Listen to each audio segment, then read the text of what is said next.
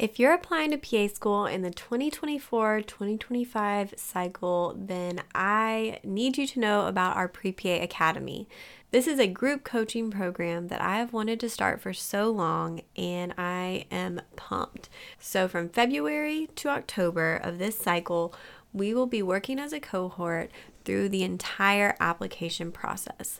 The way that Academy works is we'll have 3 to 4 weekly sessions with myself and the other PA platform coaches where we will be teaching and doing group work and live personal statement editing, live mock interviews, question and answer, office hours, virtual shadowing, and just walking you through this entire PA school application process. We're going to start from your personal statement, choosing the programs, making a school list, getting your application ready before it opens in April on CASPA, to getting you ready for interviews, what to do if you're hearing back, what to do if you're not. This is like our webinar series, but so much more intimate. Talking to students who have joined the program, it really seems like they are most excited for the accountability, the support, and the community through this process, and that is exactly what I wanted to offer. It's going to be great. It's going to be fun. I promise. And we're just going to have a good time getting to know each other and working through it together and learning from each other. I want you guys to learn from each other in the program. You can sign up at any time. The code, if you want $50 off of your registration, is HELLO24. And we would love to have you as part of our first cohort of Pre-PA Academy for this upcoming cycle.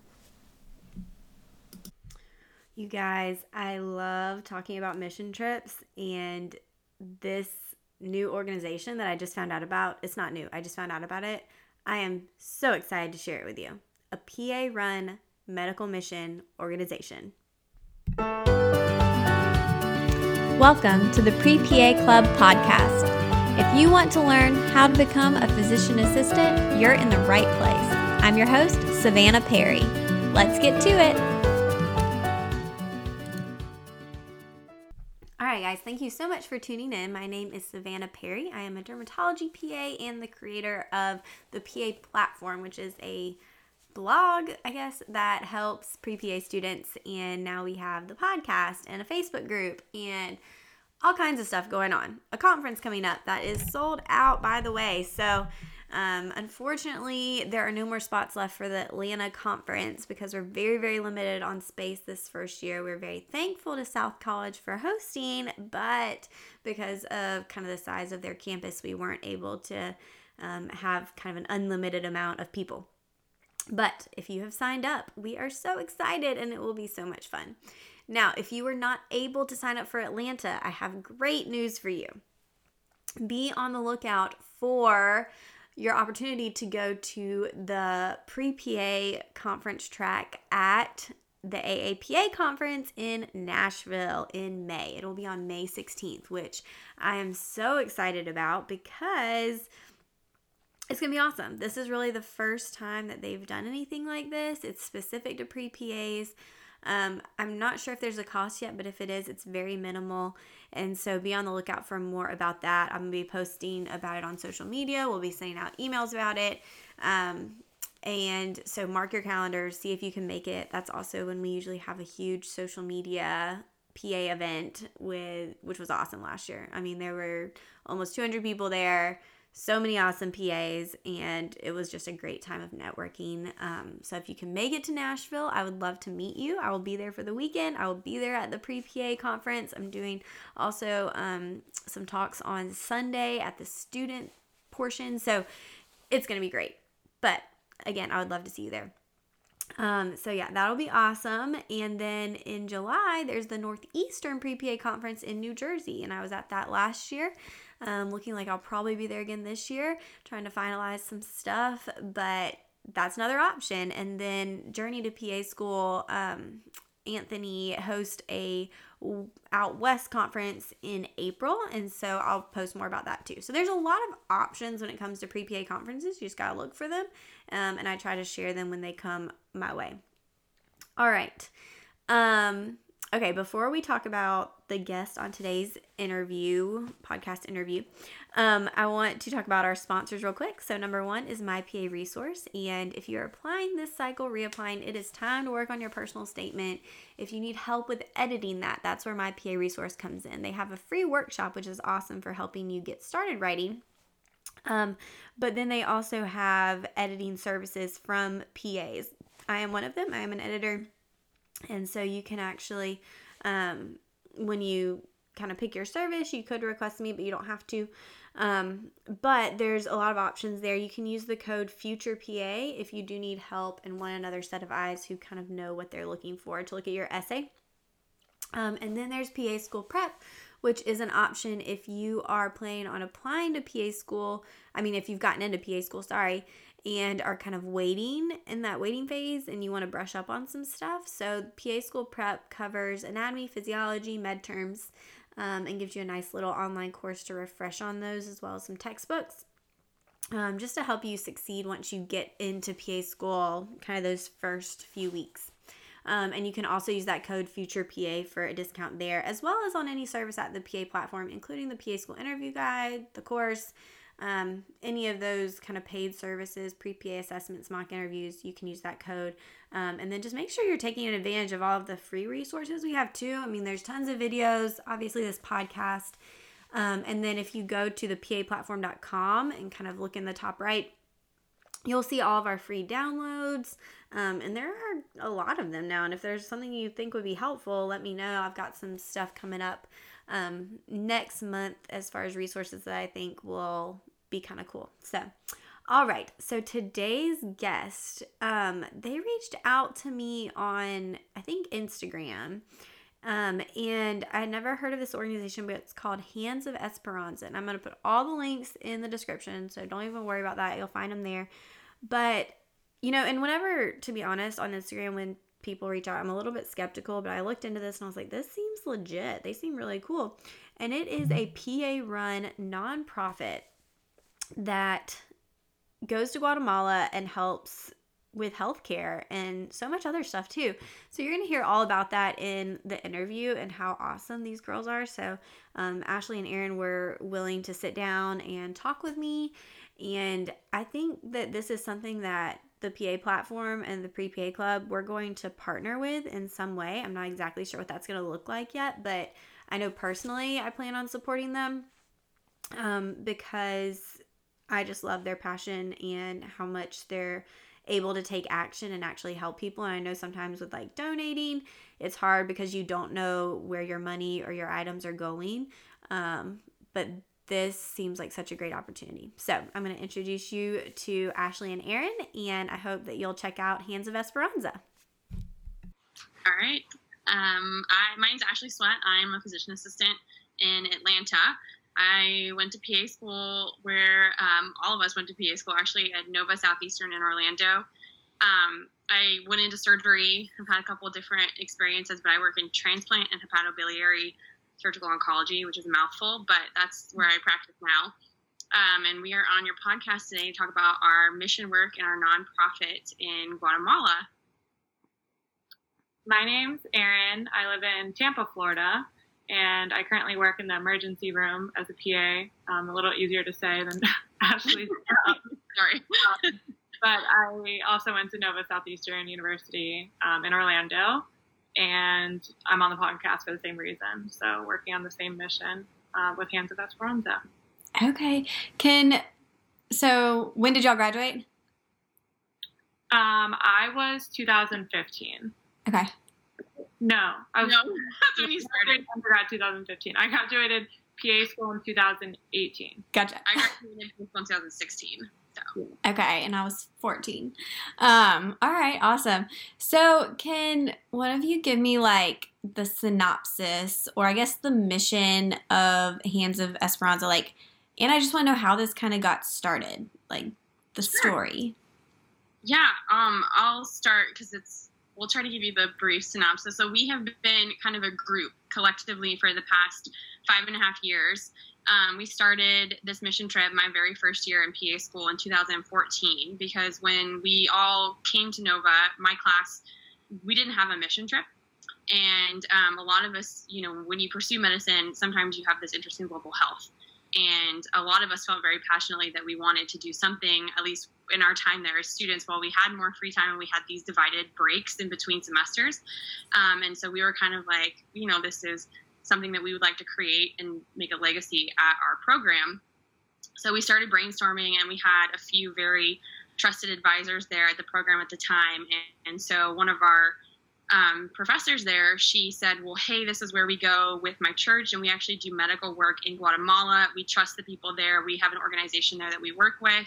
Would you guys want to go? So that's where it all started. So we took our first mission trip there in 2015 after we finished our first didactic year, and we had a little over 20 students that went. We had one PA and we had one nurse that went with us. So we did 3 days of remote rural clinics, and then we did a few days of volunteering in the hospital, seeing the local orphanage there. And so immediately after we went, there were a handful of us after that just said, like, this is not something that I think that we can walk away from and never come back to. This is something that I really feel like is going to be a part of our lives forever, to be quite honest. And so the next year, the class overwhelmingly was like, we want to go back to where you guys went. Let's make this a legacy. And so from there, every year they've gone. Erin's class was the third class that went. And then when she graduated, and some of her classmates also, who are members of our organization now, graduated, they have also become members of the nonprofit. So fast forward to this past summer, June 2019, we were actually able to form our own nonprofit, which is called Hands of Esperanza. And the reason why we did that is because we are fundraising for our largest project in Guatemala, which is to build a multi-specialty medical and surgical center within the community that we serve that will allow us to provide more sustainable access to healthcare for the patients that we treat. Because right now we hike to the villages, Oh my gosh. which is very intense. Yeah, we carry all of our medical supplies. We do this because we're young and healthy right now, but some of us are turning, you know, a little older. And, you know, our patients are older too. We actually had a post today about one of our oldest patients who's 80. And it's very difficult for them. They do this every day when they need to get somewhere, but we would like to be able to provide them with the opportunity to come and see us in a more accessible environment year round when our groups like us are not able to be there. And so that's why we formed. And yeah, I'll let Erin talk a little more about it too, because her involvement has, you know, pretty much been there since the beginning, at least since the beginning of the organization formed. Yeah, it's actually really crazy because one of the reasons I went to PA school was so I could do global medicine and start going on mission trips and make an impact not only in the United States, but in other countries as well. And I remember Ashley came and presented to our class, you know, trying to promote the mission trip, get us to go on the mission trip. And I was like, wow, this is so amazing. And then, like, PA school gets so crazy. We've all done it. And I was just like, how am I going to fit in this mission trip, like, on top of all this studying and everything? So I originally decided not to go. And I was, like, thinking about it for weeks. And I was like, I can't not go. Like, this is why I went into medicine. And then once I saw Guatemala and saw the work that they were doing over there, I, like, have not been able to leave it. So that's kind of how my role got started. Once I went for the first time, I just knew I couldn't not go back again. So I went back last year and the year before that as well. So how many times a year are y'all making it over to Guatemala? Right now, it's just once a year. Okay. So every August, we go for like 10 days. Yeah. It's up to but probably with the clinic, we'll start going more often because we'll have more opportunities and like a stable place for us to set up treatment. Lots of goals for when we actually have the infrastructure to be able to do that. You know, it's difficult for us to be able to bring groups that can, you know, do a little bit less with their mobility. We're asking them to bring in all this equipment to do, you know, more advanced things that require more surgical equipment, you know, things like that. We have a cleft palate group that comes right now that works with the organization, and that's obviously not something that you can bring to a very remote area. It requires a lot of equipment, and a lot of personnel, anesthesia, things like that. So when we're able to actually bring groups into the clinic, we'll have more groups coming more times of the year. that will be able to provide more specialty care. And then we will actually have people in Guatemala. We have local doctors and nurses that have offered to provide services at the clinic for free or reduced prices at no cost to the patients. And so that's something that we're really excited about too. But yeah, we all want to be there more than like 10 days out of the year. It's just not possible. Yeah. Okay. So what happens on your mission trip? So I've been on a couple. I went to Kenya on a medical mission trip and El Salvador. And so I think I don't know if I'm going to say, I think it's hard to explain exactly like what to expect, but what's kind of the breakdown of the trip? What does it look like? And I guess start there. Okay. It's a great question. And I think ours is pretty unique because we've already touched a little bit on like the remoteness of the clinics and how we set up rural clinics. But for us, what we really wanted to do was offer the PA students an opportunity to be able to see patients and kind of use this as their first clinical experience, because they're doing this in between their didactic year and their clinical year. So they've learned everything, right? You've studied everything. You know how hard how hard of a time that you've had in PA school and how many books that you've read. And so this is really their first opportunity to use all of those physical diagnostic skills and everything. And so our first day when we get there, when we actually set up a clinic, we'll hike to a remote village. Depends on the length. Usually the Guatemalans say about half the time that it takes us, which is hilarious. So we get there, we unpack, we set up rooms, we try to triage patients into an area that they need. We have primary care, we have pediatric care, we have an obstetrics and a gynecology room. And we go from there. We typically see around 200 to 300 patients a day, depending on how many show up. It's not a steady flow. Sometimes we get these bursts of people because they're walking from different villages, and it takes them 3 to 4 hours to get there. And sometimes people are waiting for us when we get there first thing in the morning. So it's just kind of it's a little chaotic. What would you say, Erin? Yeah, especially the first day, but. Especially the first day. Yeah. But once the students kind of get the hang of things over the course of the week, we actually see a little bit more organization. So that's kind of the breakdown of the rural clinic days for us. We have gotten to the point where we are actually able to do 4 of those days. And the locations that we're using are most often a school that they allow us to use, which is pretty rudimentary. It's usually 4 walls with open air and either a dirt or a concrete floor. And we set up our exam stations on desks that the students usually use. If you're lucky, you'll have desks and maybe some tables and chairs. Mm-hmm. And then we go from there, and we tell students, you're not going to have lab values. You're not going to have x-rays. You're going to have to go based on a lot of your history-taking ability and your diagnostic skills. So it's really a good learning experience for them there. So we do that for 4 days, and then we actually have a full day where we go and we volunteer at the hospital. And so they get to participate in emergency room triage and acute care. They get to participate in labor and delivery. And they also get to scrub into some surgeries, which one of our members got to do her first year as a student, and she actually went into surgery. I don't know if that's why, but it was actually really cool. She got to scrub into the procedure. It was a hysterectomy. And then they also get to do wards and see the inpatient side of things. They'll participate in rounds and stuff like that. And then there's a few other things on the other side, but for the most part, that's the actual mission work that our students are able to do.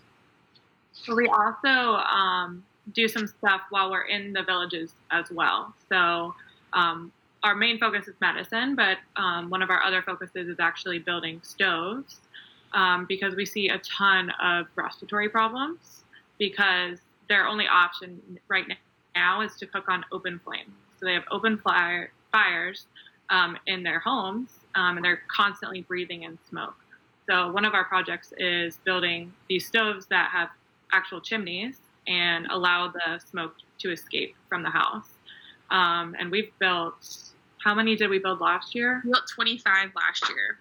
Yeah, we've been there for the past 4 or 5 years, so we've definitely made an impact on the village in that way. And then we'll also paint the school, really just do whatever they need help with in the village with the extra manpower that we have. We've also built some water filtration systems because a lot of them have worms and different illnesses that are coming from the water because they don't even understand that boiling the water is healthier. And then we'll build these filtration systems that they can just put in the water, and then it'll filter it for them. They can turn this tap and get fresh water. So. Yeah, the filter lasts for about 20 years. And so once we are able to install it, then they're set up and we educate them on how to use it. And I'm glad Erin brought that up, because preventative medicine and the public health education that we try to give them while we're there is really important. And these patients don't actually speak Spanish. Most of them speak a Mayan dialect called Pocumchi. So it adds to the complexity of what we're doing there. You're going from 95% of our volunteers only speak English. They don't even speak Spanish. So we go from English to Spanish to Pocumchi. There are also 2 other Mayan languages that are spoken there, called Quechua and Achi. So if you get one of those patients, you have to find an even more unique translator. But it's a very unique experience, and it's one that I think our students come back from this trip saying, like, oh my gosh, how is this even something that we're allowed to go do? This is so cool. We really think this is a mission trip that, we haven't been on before. We don't see with other programs. So it's actually really cool. And we're very thankful that we've found it and been provided the opportunity to continue going. Yeah, I'm super impressed by just how organized everything seems and like the logistics. And I mean, this is way cooler than I even thought. And you answered my next question about language barriers, because I was like, okay, there's probably something there.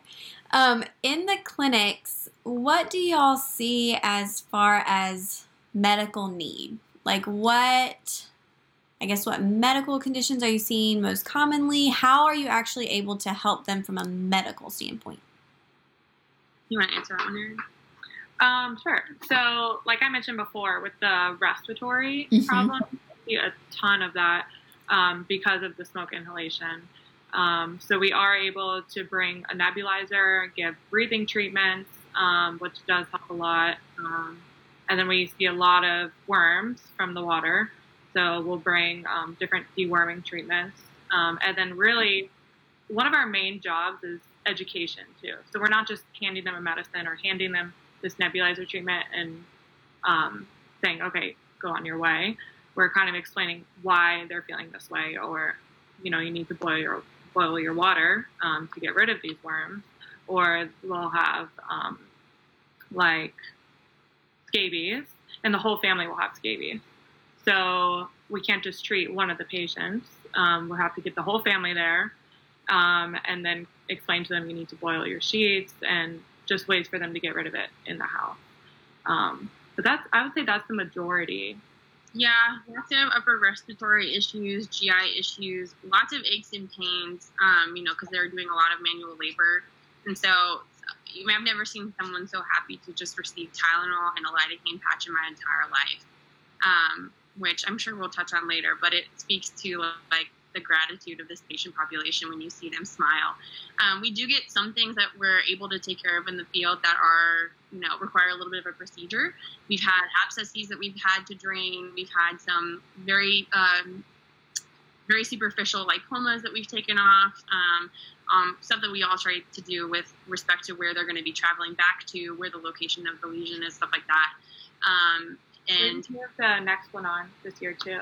Oh yeah, we have someone's next one. Yeah, for a very long time. Yeah, it was and just things like that. Foreign bodies that have been stuck in people's feet that are causing them a lot of distress, and they can't walk to and from their villages like they want to. Stuff like that. So little things like that. Oh, lots of foreign bodies in the ear, and they're usually insects. Oh no. Yeah, that usually gets the students to all gather around and see, like, what did you find in the ear? So cool stuff like that. And we have some things that you wouldn't normally see in the United States. We had a nice machinery murmur last year, and all the students came around and listened. So lots of very interesting things, but most of the stuff is pretty basic.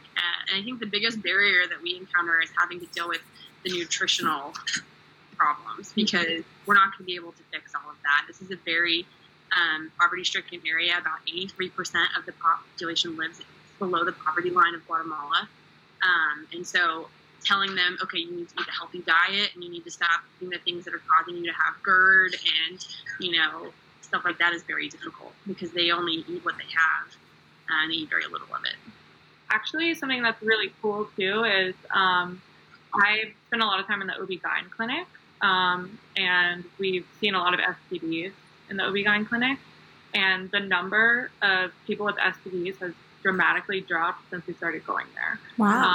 Because we started treating them and educating them on how they're transmitting these diseases. So I'd say this year, like by far, was the least amount of STDs we had seen. Yeah. Just because they had known about it. STDs, worms, and upper respiratory infections we saw a lot less of this year. So from the time we started 5 years ago to this year, because of the public health initiatives and health education, I really think it's made an impact in the communities that we've been revisiting. So very encouraging.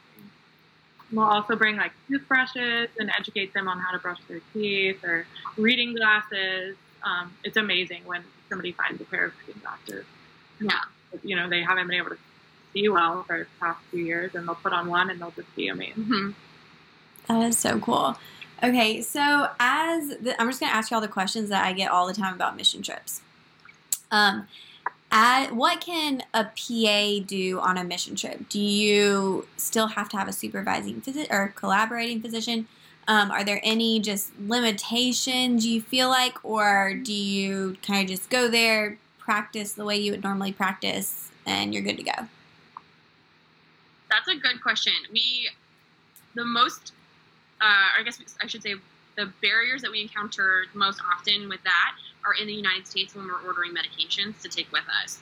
We have to have a prescriber, a physician prescriber, usually sign off and have them delivered to their office, which we do.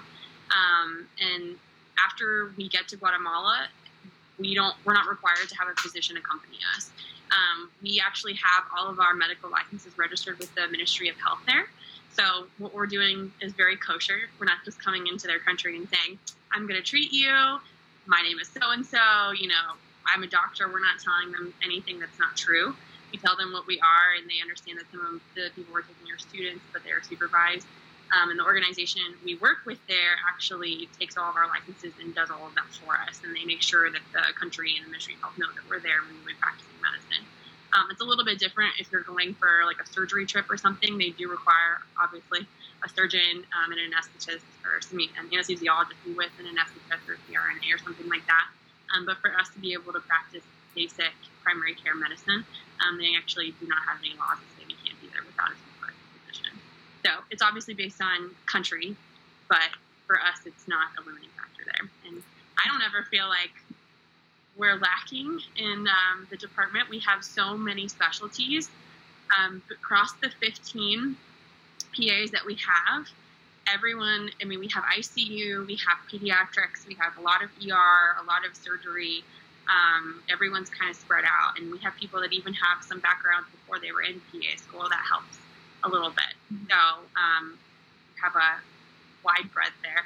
And then we also do have physicians that come with us on the trip, but they're usually volunteers, and they do add a lot to our team, but we never rely on them and feel like we're dependent on them to help us and tell us, what to do. Awesome. Okay, so my next question, first of all, are there any opportunities for people who are, I guess different levels here, pre-PAs, undergrads, PA students at other schools? Are there opportunities for people to get involved either by going on a trip, in my mind, like I'm already brainstorming all these different ways, by fundraising, by collecting supplies, what are the ways that people, I love that this is a PA organization, which is so cool, but what are the actual practical ways that people can help? That's a great question. And I thought about it before because I think that there are so many ways. And the first way, is that people just listen to what we have to say and they help us spread awareness about our mission. And then the second way is donation. And that could be financial donation, that could be donation of supplies, or that could be donation of your time as a volunteer. And actually on our website, we have a list of commonly used over-the-counter medications and supplies.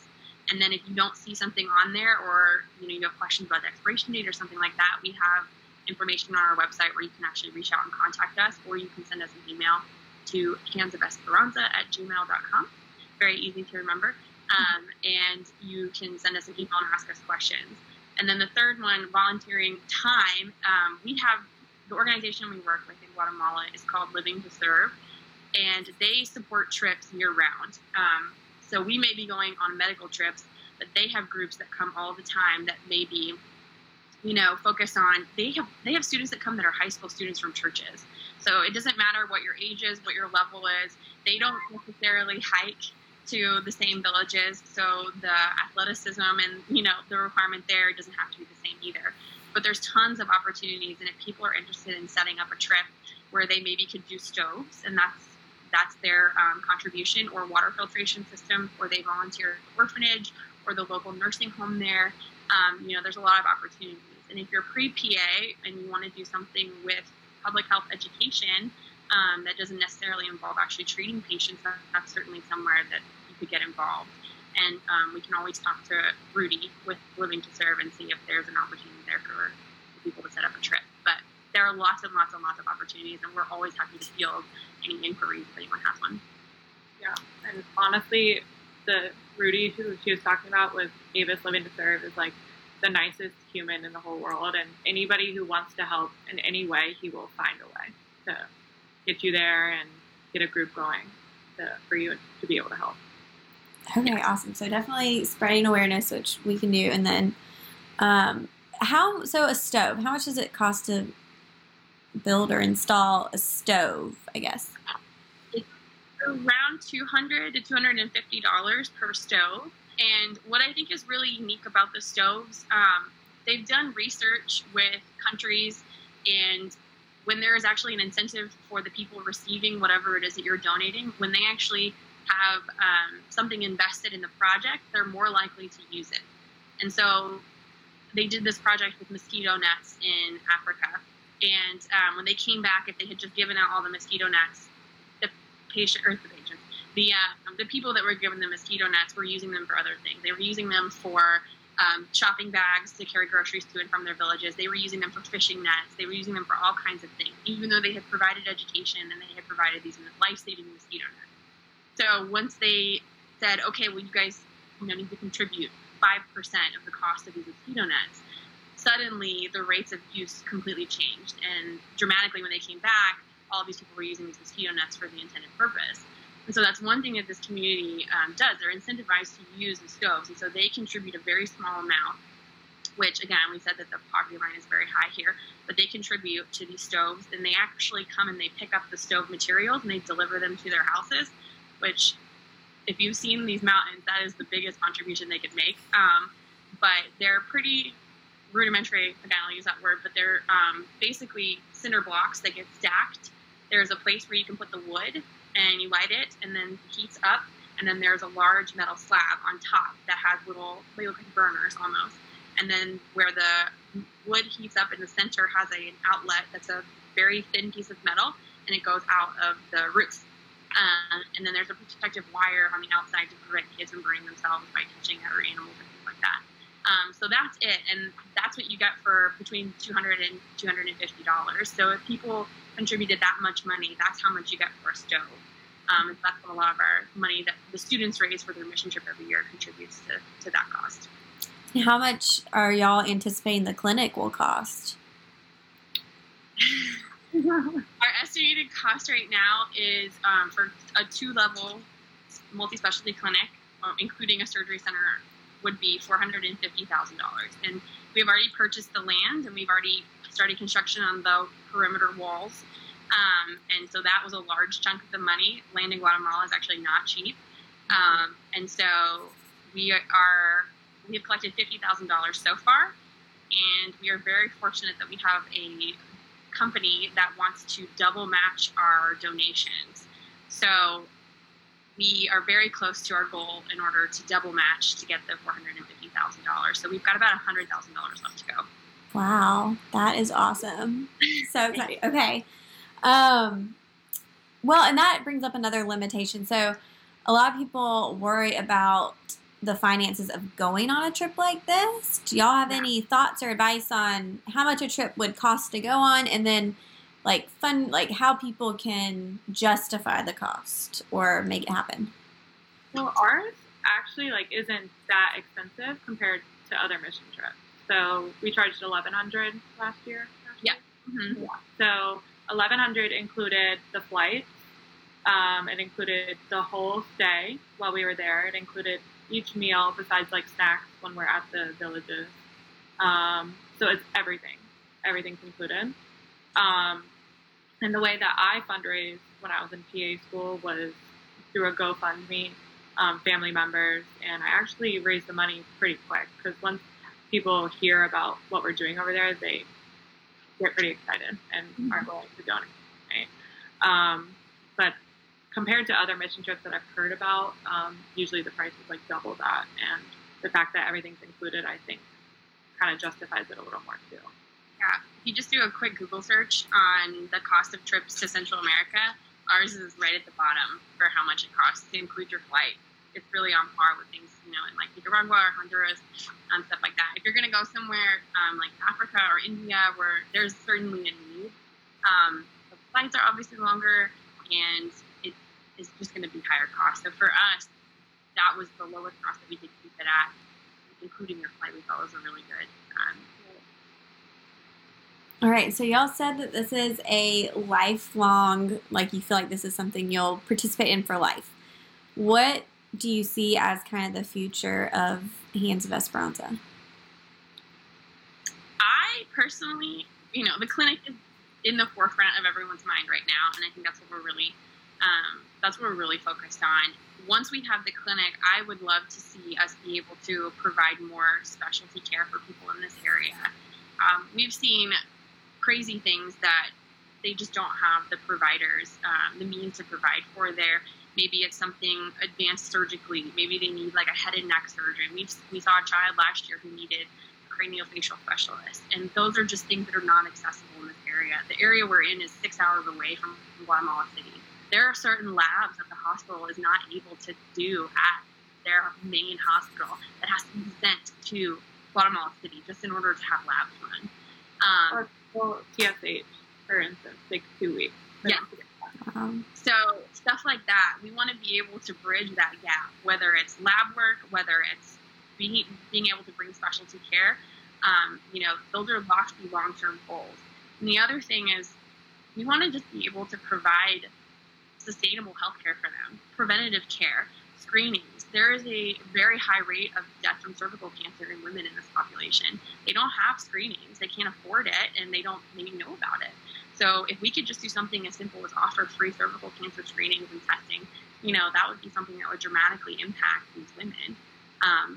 So big long-term goals there. We have a lot of them, but those are kind of the things that are on the forefront of my mind right now. Yeah, I agree with that. And just, I'm obviously more focused on the sustainable projects as well, just because that's one of my major roles. But I was talking to somebody who had grown up in Guatemala when I was there last year, and she made us aware that there's a lot of kids in the villages who actually pass away simply because they won't latch onto their mothers. So they have no way to feed them because they don't have formula. So just stuff like that that's so simple for us to contribute to. Like we're looking into getting breast pumps donated. So if there are those children who are having trouble latching, they will have pumps where they can, feed their children. That's such a simple way to help them. And just finding more little projects like that, besides just the healthcare stuff as well. And in the future, if we can bring groups of PA students, especially from other programs, when we're able to expand, we would love to have that. We know there are programs where I'm at in Georgia that do, you can have your OB-GYN rotation in Peru. And I think that that's incredible because that offers so much insight into what other patient populations are like. We're so limited if you only do your rotations in America, in your little city in America. And I know that programs try to do a good job of making sure you have a little bit of rural exposure and, you see some inner city stuff. But I think sometimes we're just limited. Maybe you're like us in Orlando where there's a lot of other programs competing for those rotations. And so if you're able to broaden kind of what you see and what you're exposed to, then maybe that can shape who you are as a provider and allow you just to be a little bit more understanding of maybe what type of patient that you're treating. Because I'm sure Erin has in the ER in Tampa, but I know for sure in my job in all of the areas I've worked in, you get a patient who comes in and only speaks Spanish and maybe is from Central America. And I think there's a little piece of me now that is like, I understand that patient a little bit better. And I'm not going to be one of those providers who's like, oh, I'm going to talk over them because they only speak Spanish and I don't speak Spanish, and just get the translator in here when you can. But we're going to, just kind of breathe over them on rounds. That's never the kind of patient. That's never the kind of the provider that I want to be. But it's so easy to be that if you don't have that kind of relationship, I think, or that kind of exposure. So we would love, a long story short, we would love to have more opportunities for PA students to be exposed to that patient population and come work at our clinic when it is an actual clinic. Yeah, and PAs too. Yeah, and PAs too. Yeah, I just know I'm a completely different provider in how I practice because I've been over there. And you just see so much that you just wouldn't be able to see here. And just the appreciation that those patients have too is amazing. Yeah. Okay. So what one tip, so someone who's never been on a mission trip, what one tip would you give them? I'll say mine too, but y'all go first. I would say my biggest thing, I say this every year, is just being flexible. Shoot, that was mine.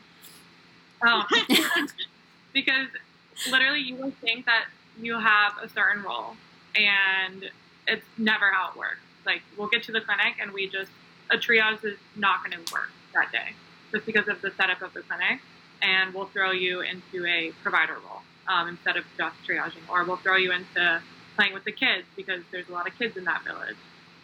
So just being flexible, and that's honestly what it is to be a PA as well. You're never going to walk into work and be like, oh, well, I'm only going to do this. No, sometimes a doctor will need you to help with this. Sometimes another PA will need you to help with this. Sometimes a nurse will need you to come help. So I'd say definitely flexibility.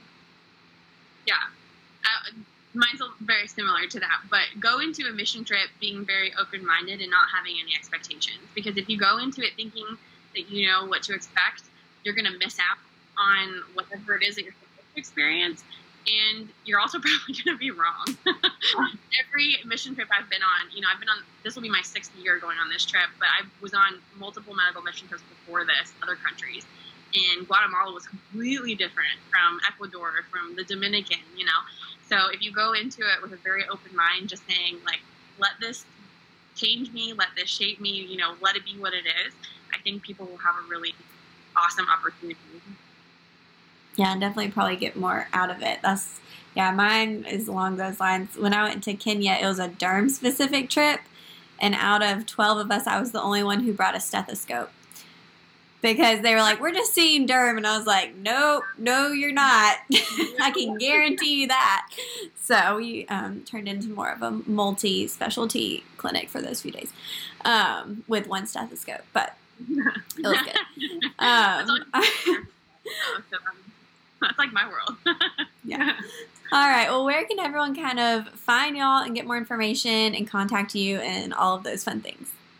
So our website is www.handsofesperanza.org. And for those of you who maybe are not bilingual, Esperanza means hope. So that's why we chose the name, because we are not necessarily the hands of hope. We think that hope is a two-way street. And so when we're there, we hope that we offer them a little bit of hope. But we also get that in return from our patients. They give us a renewed sense of faith in what we're doing and how we're practicing medicine. But Esperanza, if you don't know how to spell that, is just Google how to spell hope in Spanish. But I'll link to everything, don't worry. www.handsofesperanza.org. And there's multiple tabs on there. You can find ways to donate, find ways to get involved. And there's also a contact me button on there. If you're looking for specifically how to just send us an email, our email is handsofesperanza@gmail.com. And our Instagram is @handsofesperanza. Yes, we frequently update, and we would love to have you guys follow and stay in tune to what's happening with our clinic, and Erin will be updating. So follow along. We also are on Facebook, too, for those of you that are still on Facebook. So. My cousin told me that's for old people, so... I still use it. Me too. All right. Well, thank y'all so much. Thank you so much for having us.